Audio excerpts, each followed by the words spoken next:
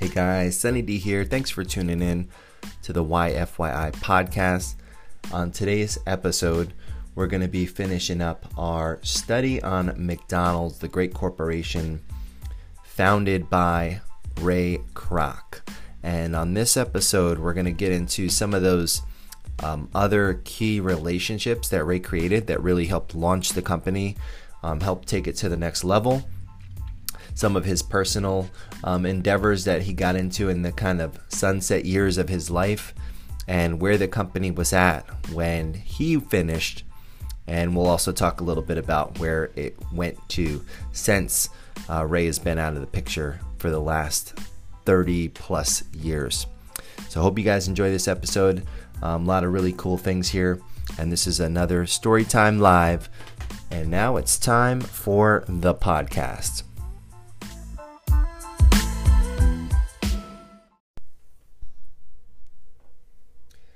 We're going live in 3, 2, 1. Here we go. Good morning, good morning, good morning. How's it going, everybody? How you guys doing out there? Good morning, good morning. It's a little earlier than normal. Did I catch you off guard? I may have caught you a little off guard this morning. Getting started earlier than normal, 7:30 a.m. Eastern Time. Normally we're at 9 a.m., but we're going a little earlier this morning. Got a pretty busy day today, so I'm like, you know what? Got two options. Option number one, we cancel story time this morning. That was the first option. Option number two was we go an hour and a half ahead of schedule, still do story time, and just make it all work. So I went with option number two. So if you guys are just waking up or you saw a notification come up and you're like, wait a minute, I thought it was supposed to be 9 a.m. It's all good. Getting started a little earlier this morning. Early bird. Where early bird gets the worm. Hope you guys are doing good. Hope you guys are feeling good. Today is Friday. It's May 22nd. This is Story Time with Sunny D. Whether you're on Instagram tuning in, you're on one of the Facebook pages, you're listening to this on the podcast, you're listening to the live broadcast that goes out on Twitter, however you're consuming the content. Just want to say good morning to you. Excited to be back this week. We've had a fun time. I know I've had a fun time. Hopefully you have too. And we've been doing a little study of this little company. You may have heard of it. It's called the McDonald's Corporation. Ever heard of it? So the McDonald's Corporation's been our focus this week. We've been kind of going through, and one of the big things, a lot of the takeaways for me, reading the book that we're reading from this week, Grinding It Out, The Making of McDonald's, one of the big things is just that origin story, and that's what I wanted to share. A lot of people don't know too much about it. If you saw the movie The Founder, an incredible movie starring Michael Keaton that came out a few years ago, you'll get a really good, I think, snapshot of what the story's all about with the infamous Ray Kroc, who, is the movie called The Founder, right? So you're like, okay, he's the founder. But as you guys have been hanging out over the past week, you've heard a lot about the McDonald's brothers, and there wasn't that much. I mean, they were in the movie, so there was a little bit about them, but there wasn't a whole lot about the McDonald's brothers.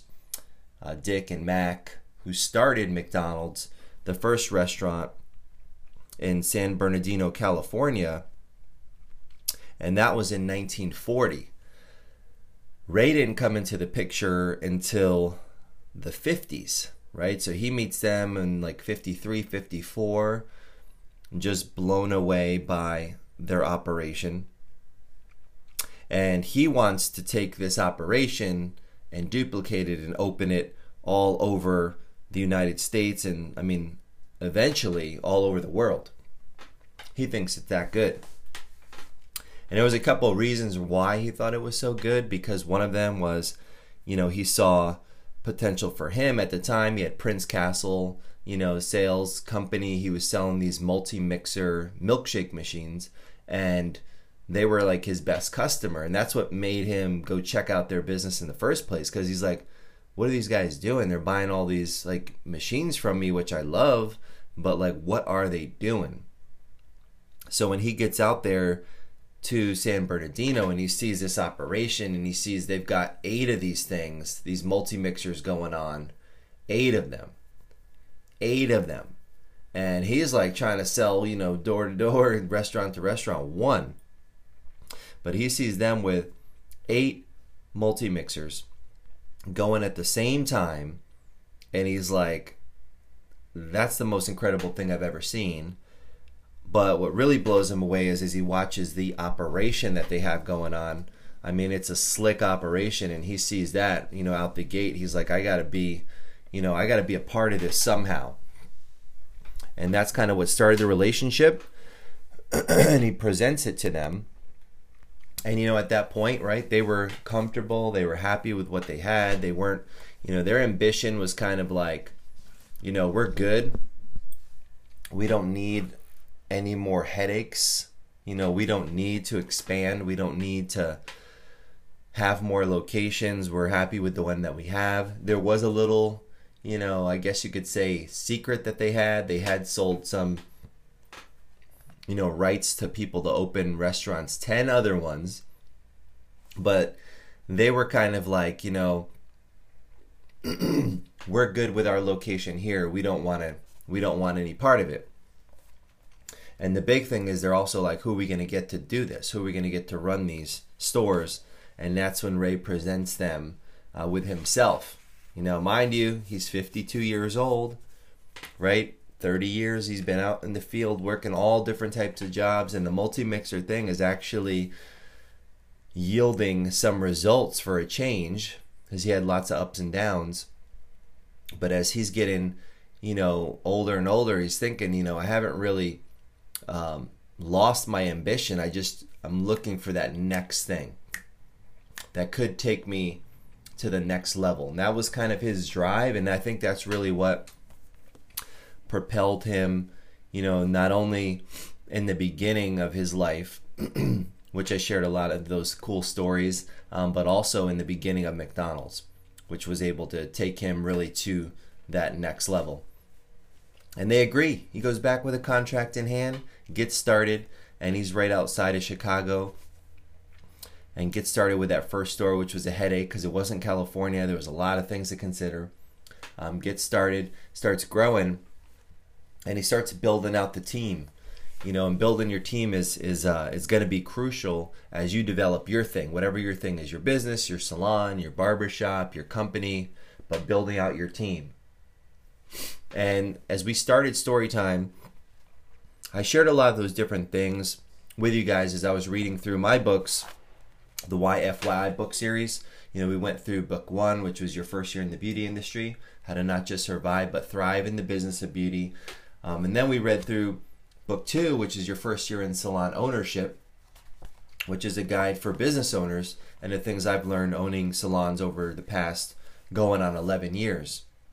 And then I was like, well, let's keep Storytime going, right? We still were under our Corona lockdown.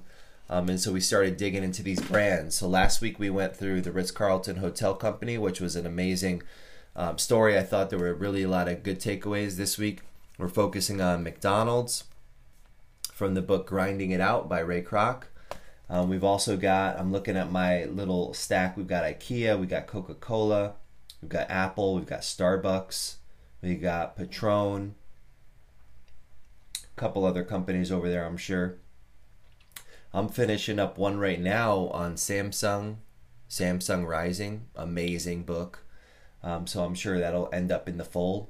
But with these, sharing some of my notes, some of my takeaways, reading some of the chapters, that's what we've been doing here on Storytime, and hopefully you guys have been having some fun with it. And so as we're finishing out this week, we're going to be jumping ahead in the story of Ray Kroc, as he's getting going and building, and he's got that relationship with Harry Sonborn, who really had that vision of where the company could go and help propel. And all along, Ray keeps coming in contact or acquiring these people that have vision and can see the company going further and going faster. And he like hooks his train, he hooks his cart, you know, to these people, and they don't disappoint. And so where we left off, you know, he was looking for an operator. He needed like an operations guy. He needed a guy that, because he was getting, you know, the stores were successful. You know, he's starting 8 stores, 10 stores, 12 stores.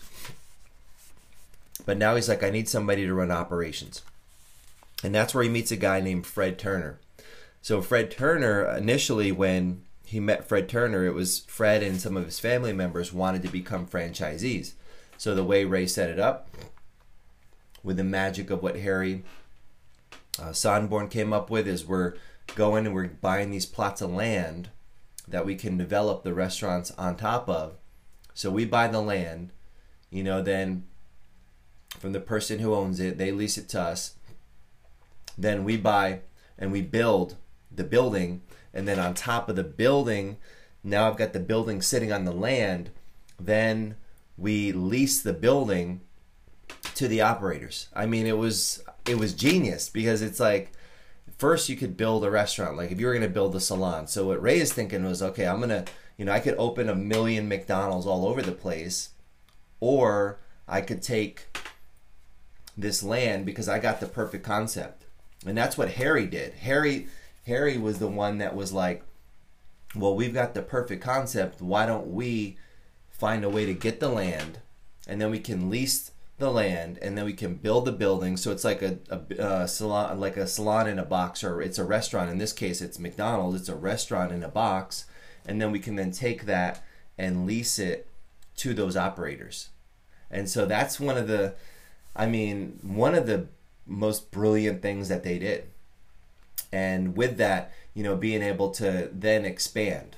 So as you're building your business, right, you're thinking, well, you know, I know for us, you know, wanting to open salons, that's a big concept of what we're thinking about, because it's like we want the salons, no matter if you work in Austin, Texas, you work in Tampa, you work in Oldsmar, you work in Davenport, where Keely just started. What's up, Keely? Wherever you work, you know, you want that to be the experience to be the same.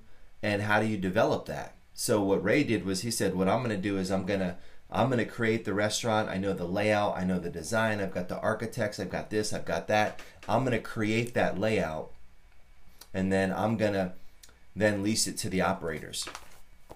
You know, so he had met, you know, he'd got Harry. Harry had that idea. Bing. What's going on, Twitter peeps? You guys are, yep, you're live. Facebook, Facebook 1, Facebook 2. There's like 3 of you guys on, or 3 Facebooks. So what's going on, Facebooks?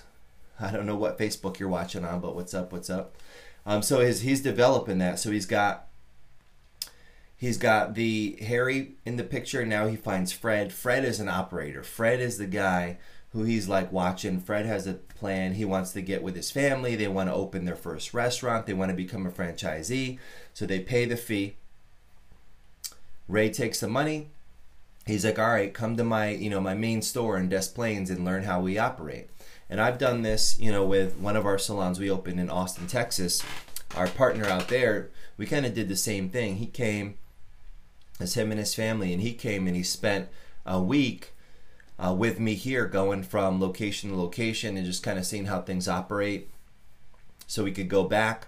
And then we built out, we opened up Austin, and he was able to continue that on with my support, but he's there really running the operation. And so he brings Fred in, and Fred is working, you know, learning how to operate the store so he can get that information and he can be successful while they're getting the location ready. And Fred was one of those people that he was like a gem, a rare find. And Fred was the one, you know, that he wanted to be his operations guy. And so with Fred, you know, he was looking at Fred and figuring, well, you know, Fred is just, he learned really quick. He learned, he was strong at it, and he was the guy that, you know, he wanted in his main office. So I'm going to jump in here. So Fred came to work in our office in January of '57, a year in which we opened 25 new McDonald's operations around the country. He was in on all of them. So we're Jim Schindler, our stainless steel magician from Leitner Equipment Company, and Sig Chakow, the salesman from Illinois Range. Both Jim and Sig worked as if they were on my payroll.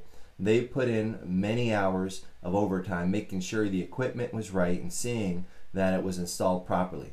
Sometimes they even helped clean up scrap lumber and sweep the parking lot to help a licensee meet his opening deadline.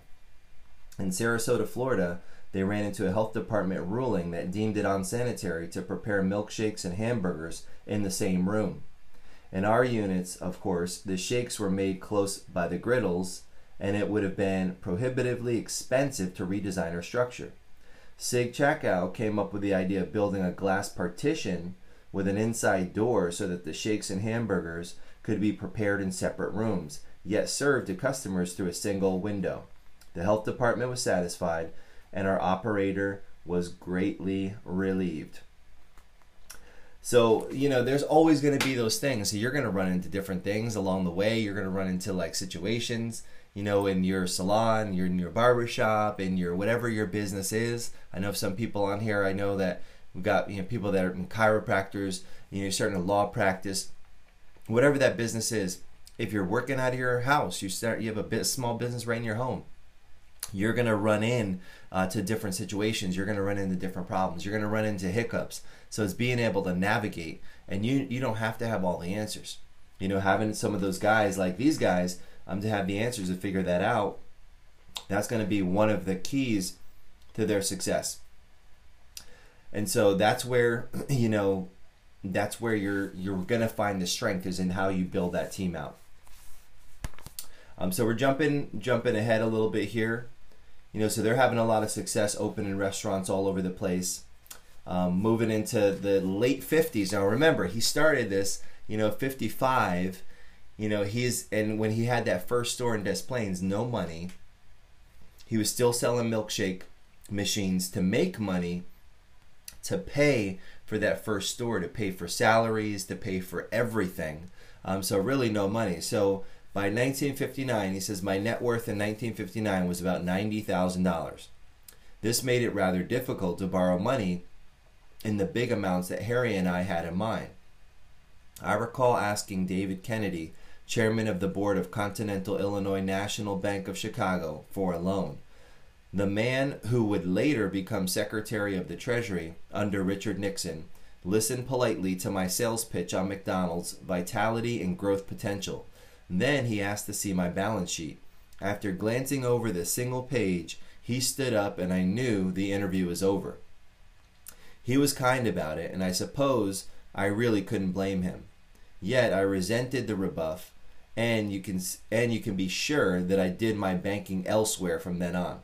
About this same time, Harry had been approached by an insurance salesman, Milton Goldstant, who said he could arrange financing for us with the John Hancock Life Insurance Company. He wanted a pretty hefty fee for arranging the deal, plus a certain portion of our stock. And I was opposed to this, but Harry wanted to pursue it anyhow and see where it led. Now, this is a critical relationship and this connection here, because Milton turned out to be, a godsend. And he hooked them up with a loan, so they got these insurance companies. And, the insurance companies, they've got tons and tons of money because they're collecting, premiums from, and they're never, the odds of it happening, right? You have insurance and, knock on wood, you're driving. Most people, if you're driving, you're doing okay. You're paying and paying and paying, and you're not getting in an accident. So insurance companies have all this money. So they started targeting insurance companies to get some bankroll. Because at, 1959, they have some stores going, but they're not making money. And that's the thing. There's a misconception, like people see, with all of the locations that McDonald's had at that time, 8 locations, 5, 4, 3, even just one, they assume, they're making money, but money's coming in and money's coming out. Running a business, especially if you're in Ray's mindset, which was expansion mode, you're looking at expansion mode means money's coming in and it's going out fast, if not faster, because you're continually reinvesting, you're putting that money back in. every dollar that comes in, you're looking at how can I expand and expand. So when you're in expansion mode, you're not in like profit mode. You know, Amazon is a good example of that. Amazon started in 1997, and they didn't really start making profits until the last, probably, I don't know, within the last 5 years. So they've been around, 20 something years before they really started making profits. But Jeff Bezos, the visionary and the founder, he told them, he's like, listen guys, we are in the business of growth. We're not in the business of profits right now. We're going to keep growing and growing and growing. We will get to profits, but that's not our main goal. Now, if you open one location and your goal is to get the profit, you get the profit, then you're good to go. But if you're talking about open a second, a third, a fourth, a fifth, then it's going to take money. So most likely any little profits that you had, which the margins in every business are different, but they're going to shrink or go away because you're then reinvesting that. And so when they hook up with Milton, Milton is one of those great finds because he's able to line up some funding. And they called it the loan, they called it the liftoff loan. So the loan that Milton lines up, Harry introduced me to Fred Fideli, who represented State Mutual Life Assurance, and John Gosnell of the Paul Revere Life Insurance Company. These two men explained how they had arranged with their firms and the Massachusetts Protective Association to make the loan. So I was intrigued by the proposal and I was impressed with Fideli and Gosnell. The only problem seemed to be how we could handle the deal among ourselves. My bohemian frugality fought with the idea of giving up any part of the stock in the company I had struggled so desperately to build, yet the appeal of a $1.5 million was irresistible. The arrangement came up with, after a lot of discussion, was that I would contribute 22.5% of my remaining stock, leaving me with 54.25%. Harry would put in 22.5%, and June Martino would give up 22.5% of hers. It turned out to be the best deal those three insurance companies ever made. They sold their stock a few years later for between $7 and $10 million. That is one hell of a return on investment. However, if they'd waited until 1973 to sell, they could have gotten over $500 million.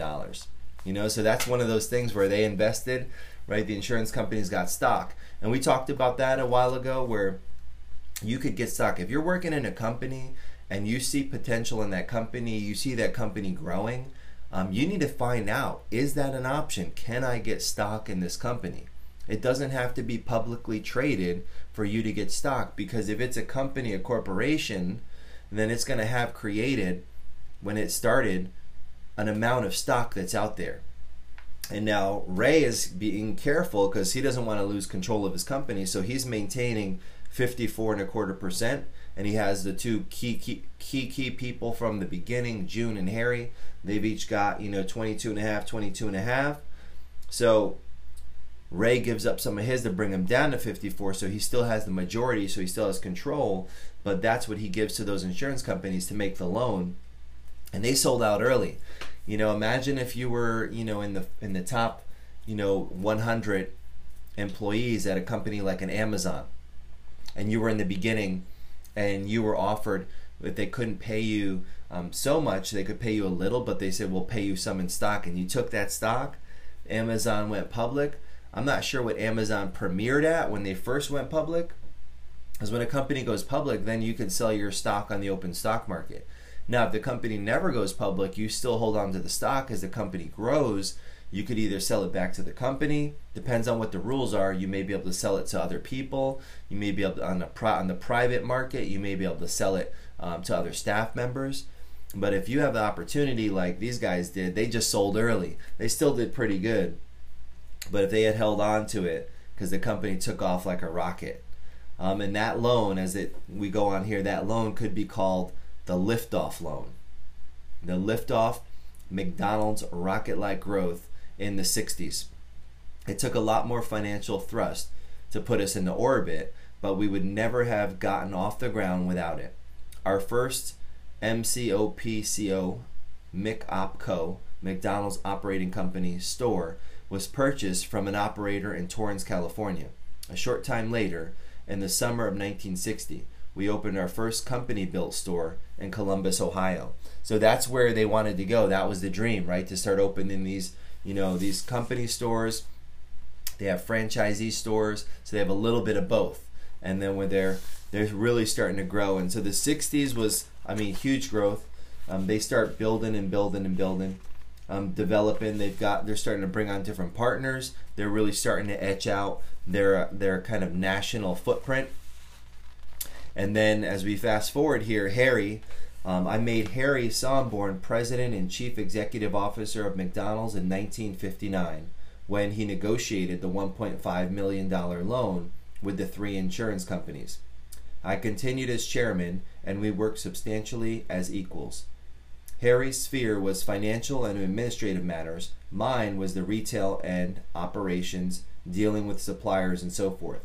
Our interest and control overlapped when it came to seeking out sites and developing them. The 2 of us were the only officers with authority to close a transaction for a new location. My view was that this relationship and relatively smooth running division of responsibilities would continue when I moved to California. I'm not sure exactly what Harry thought, but I believe his opinion was that I had removed myself from the command center to go off on what at heart he considered a fool's errand. At any rate, as time passed, he became increasingly bullheaded and willful, and we began clashing on all kinds of trivial as well as important issues. The only thing that kept us together, finally, was the diplomacy of June Martino. When Harry would countermand one of my directives, leaving some young executive between a rock and a hard place, June would work it out with us individually. She became known in office gossip as the vice president of Equilibrium. So remember June. June's been with him since the beginning. June is kind of in the middle, keeping things going. They start to have these little bit of divisions. There's some riff between them. But they're building this incredible company, and then Ray wants to go out to California. And then we're kind of leaving the Chicago area where they started. And so that's one of those, it's kind of one of those pivotal moments, and it's going to happen. As Ray started to have different taste in life and wanted to see, different things that he wanted to do. And they continue to grow the company together, but, he had some different ideas. So that's, kind of where their relationship, separated a little bit. And as we continue, by the early 1968, I was ready to hand the baton to Fred Turner, and he took it without breaking stride. As president and later chief executive officer, he pressed ahead with the programs I'd started and came up with some dynamic variations of his own. In a way, this was nepotism because although I have never had a son, Fred is close to the age a boy of mine would have been. And he has all the desire and aptitude for the business that I could wish. So I've often said that I do have a son. His name is Fred Turner. So Fred became the man, right? Fred is literally came in and was just like looking to become a franchisee and goes on to become the head of the company. And Ray goes on to say, he has never disappointed me. The great growth of the company over the last 5 years has been due to Fred's planning and vision and the work of Ed Schmidt and the rest of Fred's team of executives. So Fred has now taken the company. He's really kind of running things and building it. And Ray is, it's kind of not in the sunset, but you got to keep in mind, right? When he started this thing, he was 52 years old. So fast forward, 1955, he's 52, so 65, 68. So now he's creeping up on, 70 years old. And at this point, he's got his people in place. He's got Fred running things. June, she did well. She's kind of fading a little bit. And he was saying, I see June from time to time. She's an honorary director of the corporation. And she does some good work for McDonald's in the Palm Beach area. One thing June and I will always have in common is a love for McDonald's. When I went back to California, I was looking forward to spending some time sitting in the sun instead of hammering away on the day-to-day direction of the company. I wanted to think about the business less, maybe 18 hours a day instead of 24. And I wanted to dream up future developments for McDonald's, but a strange mood came over me when I got out there. I was restless and even more irritable than usual. Maybe it was a sort of premonition of the big change that was about to occur in my life. The Western Region operators had scheduled their convention in San Diego, and they invited me to address them. Well, I thought, sitting in the sun could wait until another time.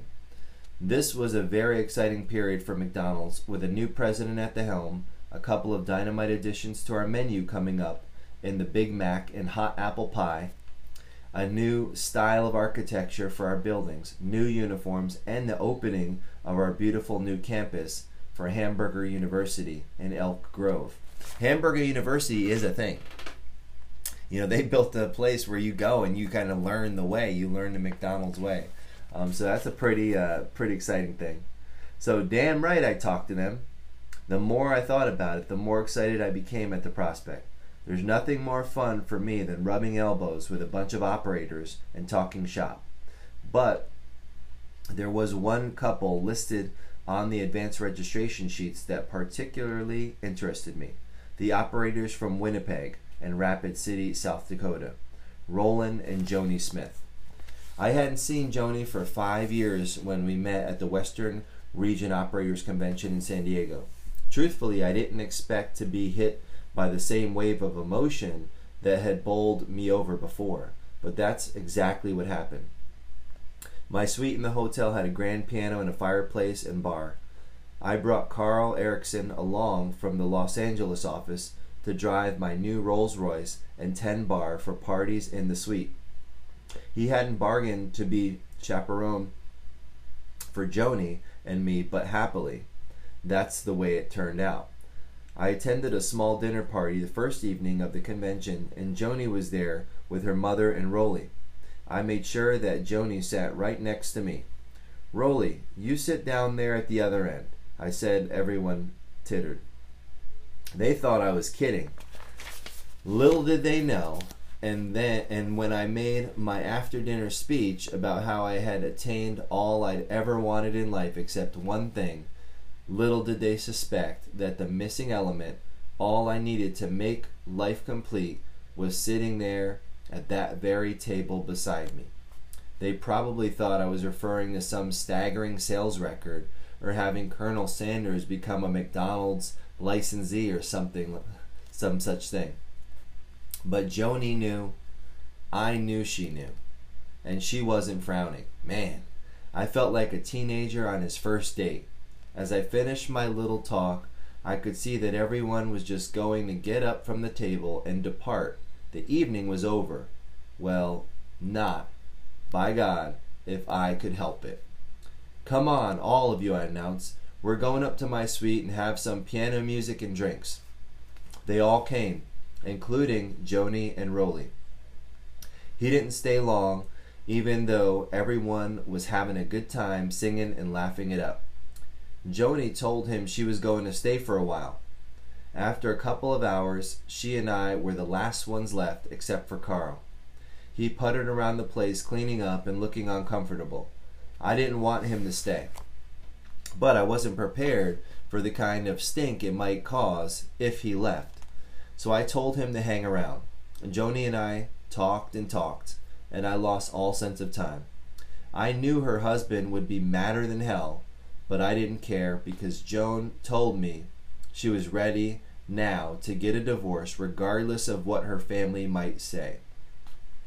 She was ready at last to marry me, regardless of what gossips might say. Beautiful. Sleep was out of the question.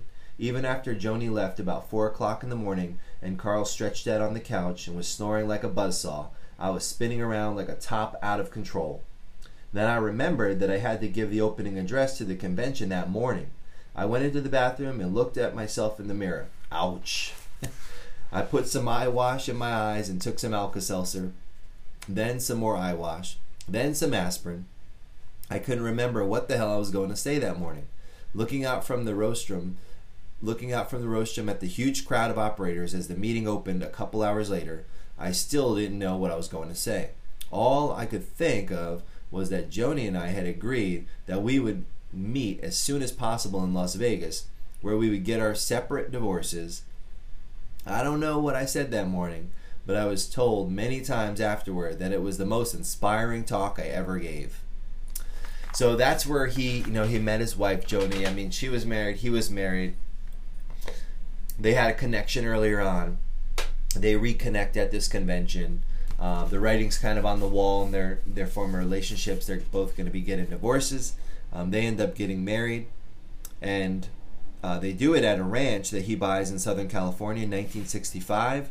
And originally, when he bought the ranch, he was intending to turn it into like a headquarters for McDonald's, a place where you could do seminars, and they would have different training, and for the philanthropic foundation that he had formed. And that was originally, when he got the ranch, what the plan was. And they had there was a large lodge that had a spectacular view of the mountains surrounding it. Joni and I were married there in front of the massive stone fireplace on March 8th, 1969. And so that's where he's kind of at in his life, living out his life with Joni.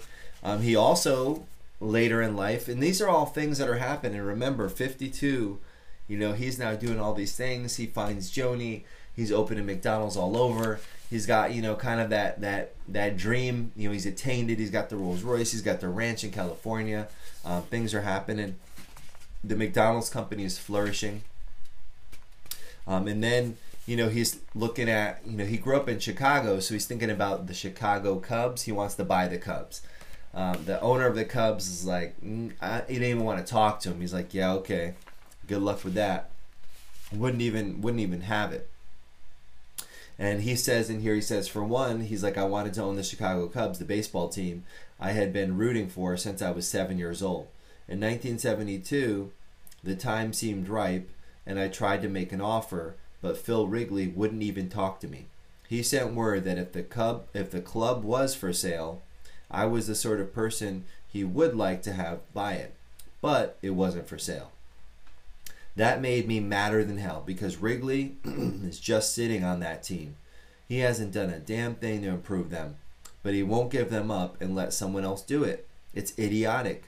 The message he sent me indicated that he might change his mind one of these days, but I sure as hell wasn't going to sit around waiting for that to happen. I just forgot about the whole thing. I wasn't even considering going into baseball when I was flying out to Los Angeles to meet Joni early in 1974 and read the sports stories about the impending sale of the San Diego Padres. I thought to myself, my God, San Diego is a gorgeous town. Why don't I go over there and look at that ballpark? I've always admired Buzzy Bavasi, who was running the team, and the whole thing sounded very appealing. So I got in the car with Joni at the airport and told her that I was thinking of buying the San Diego Padres. She looked at me quizzically and said, "What on earth is that? A monastery?" She has no clue, right?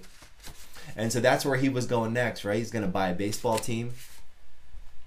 I mean, when you think about it, it's like, what could you do? What would you do?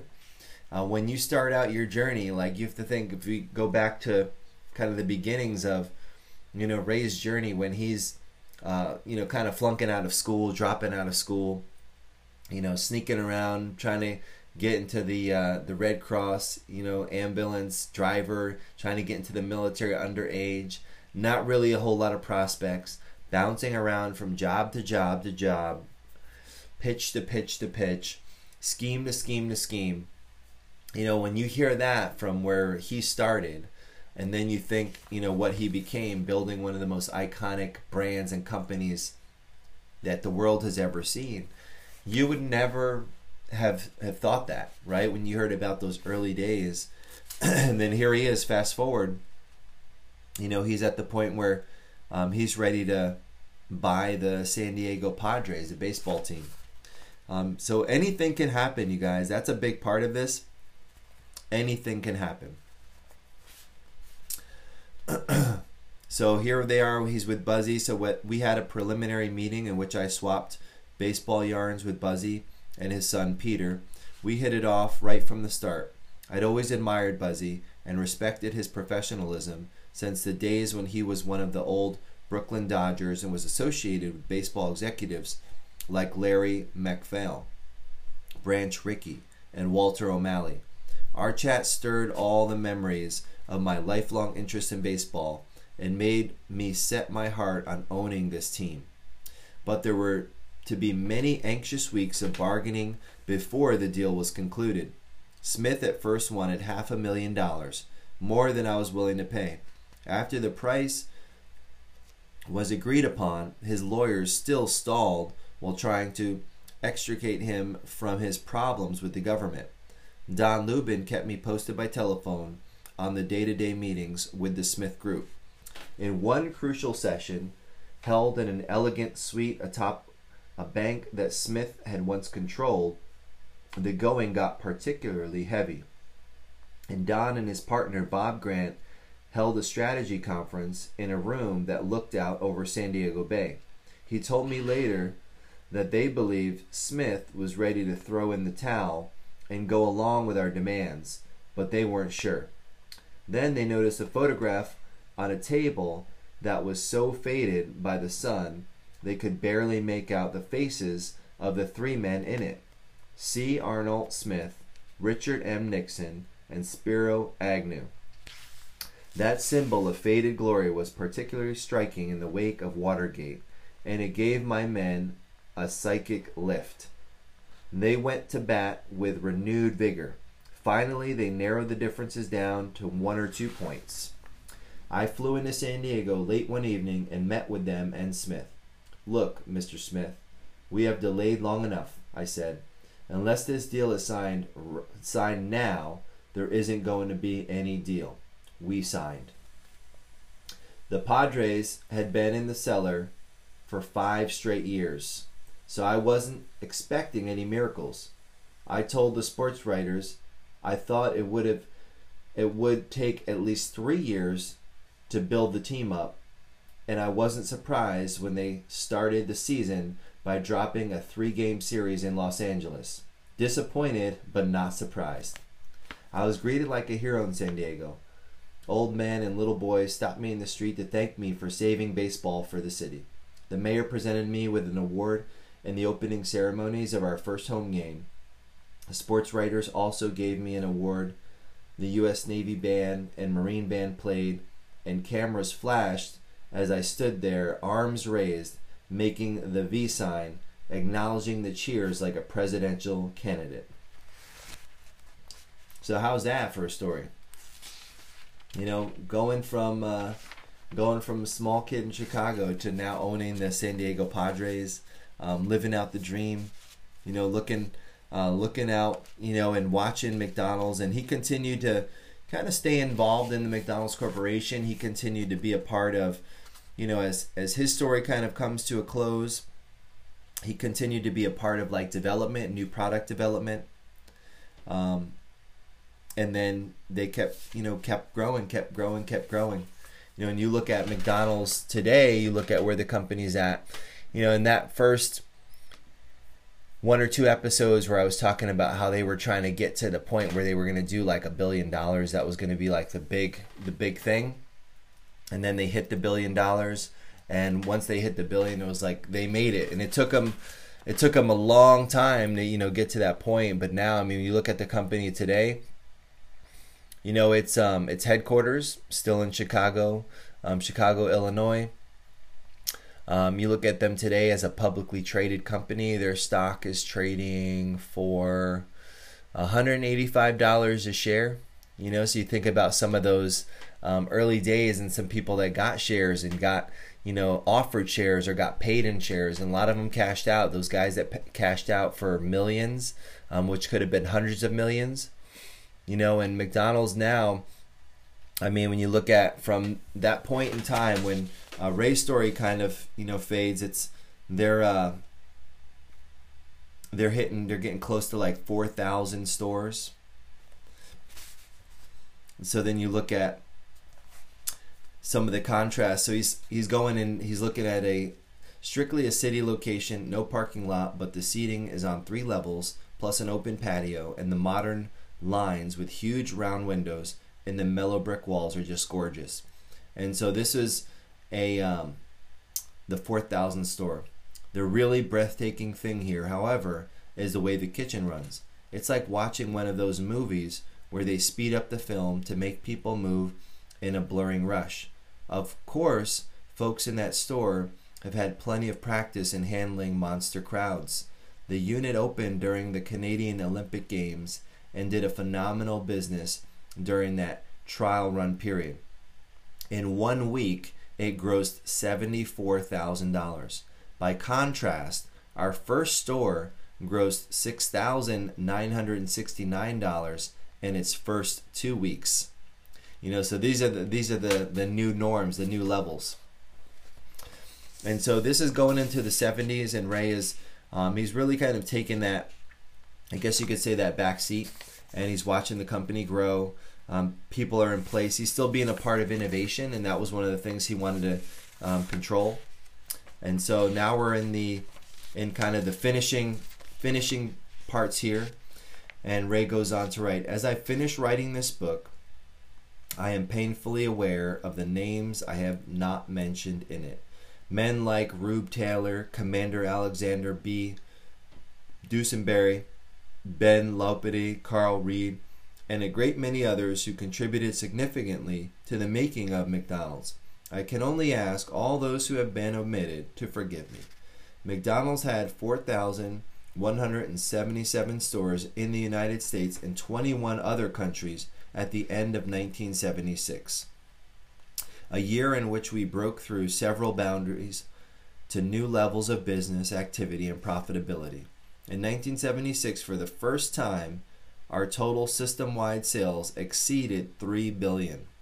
The revenue of McDonald's Corporation exceeded $1 billion. Our net earnings after taxes were more than $100 million, and our net worth was $500 million. The company is still green and growing, and so am I. In fact, my 75th birthday party made me feel greener than ever. It was a terrific celebration that brought together a lot of the old McDonald's teams. It was great to see them all, especially June Martino and Harry Sonborn.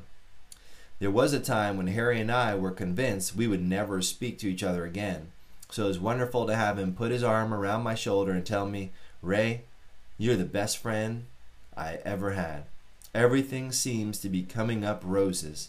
I'll be able to tell you more mañana. And that was Ray, and on his 75th birthday from La Jolla, California. So from time to time, he completed this book in 1977 until he died of heart failure on January 14th, 1984 at age 82. Ray Kroc never stopped working for McDonald's. Even in his last few years when he was confined to a wheelchair, he still went to the office in San Diego nearly every day. As senior chairman, he scrutinized a first-day sales report from every new restaurant the day it opened. And he watched with approval the moves made by Fred Turner and other executives he left to run the day-to-day operations of McDonald's. The results were astonishing, even by Ray Kroc standards. During 1983, McDonald's grew to nearly double the 4,000 restaurants it had when this book was first published. In 1983, sales system-wide approached $9 billion. And in December of that year, Esquire magazine saluted Ray Kroc as one of 50 individuals who had made the greatest contribution to the American way of life in the 20th century. He was ranked with psychologist Abraham Maslow, theologian Reinhold Niebuhr, and civil rights leader Martin Luther King Jr. in the category of visionaries. Kroc gleefully accepted the tribute as good public relations for McDonald's and posed for a photograph that showed him leaning over his desk holding a branding iron in the shape of the Golden Arches. So you've got not only an iconic story, an iconic kind of finish in a short period of time. I mean, you think not really. I mean, you think 52, so he passed away at 82. So he had 62, 72, 82, 30 years. So his first 30 years, he stumbled and tripped over his own shoelaces and, tried this, tried that.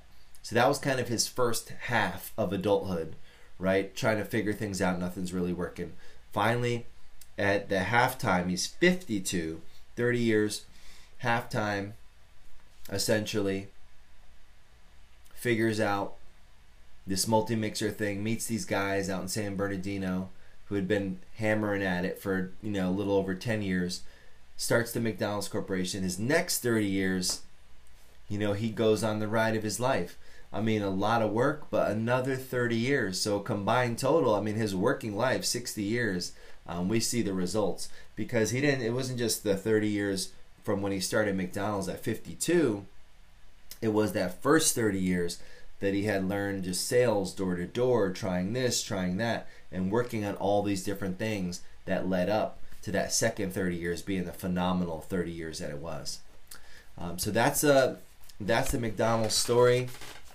And some of the stats, as of current day that I was sharing. So right now, their number of locations, as of 2018, they had 37,855 restaurants worldwide. I'm not sure how many countries, but in almost every one of them. Revenue in 2019, $21 billion. So that's a lot of money, right? Employees, somewhere around 210,000 employees. All started from this little 15-cent hamburger stand.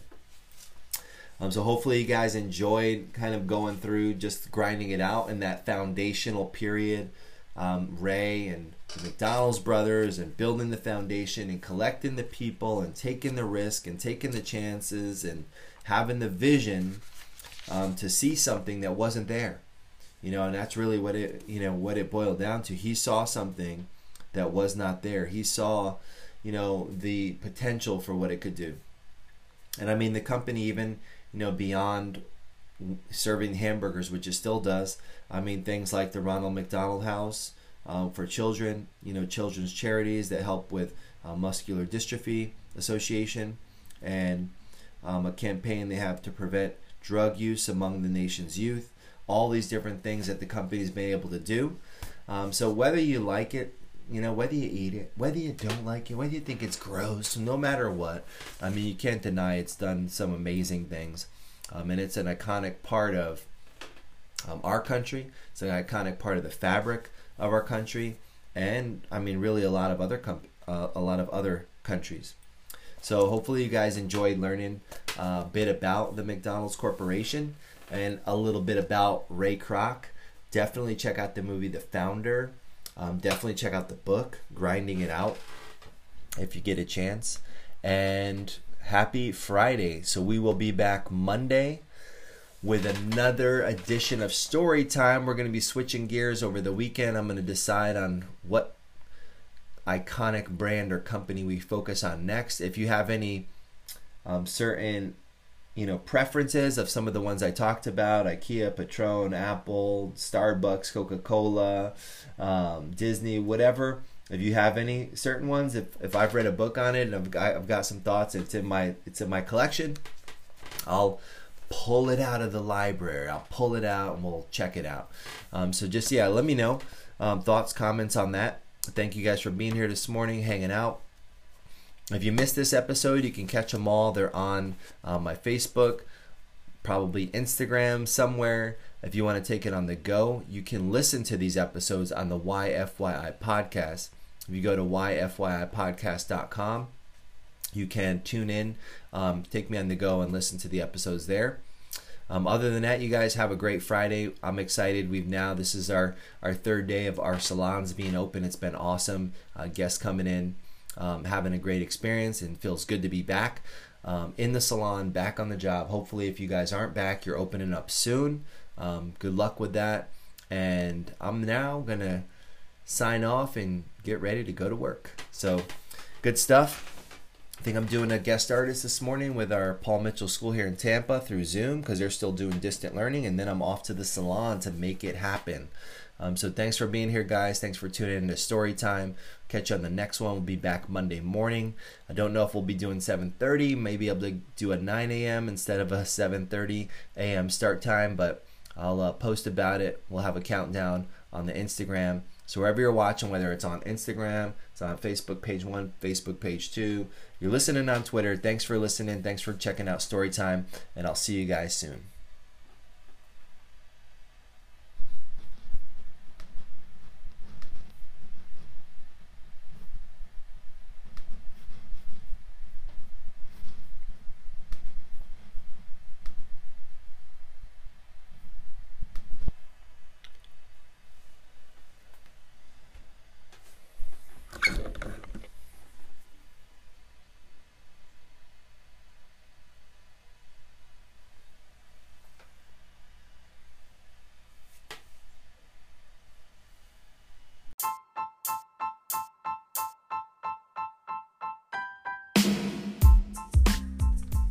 Hey guys, Sunny D here again. Hope you guys enjoyed that episode of Storytime. You know, it's super inspiring just to think about where you can start. You know, and you think about Ray, I mean, he started really from nothing with no real prospects in life, no real prospects definitely in business in the beginning, but through consistency, through a relentless effort, and really just a lot of grinding, you know, you see what could happen, and he's no different from you, from me, from anyone else.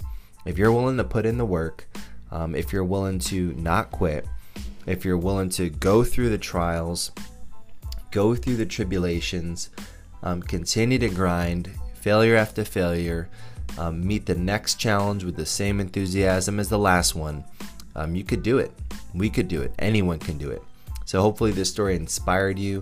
Hopefully you'll come back and join another episode. We're going to continue with story time here on the YFYI podcast.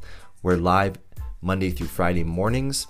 I've been experimenting just with now being back in the salons and our businesses being back open.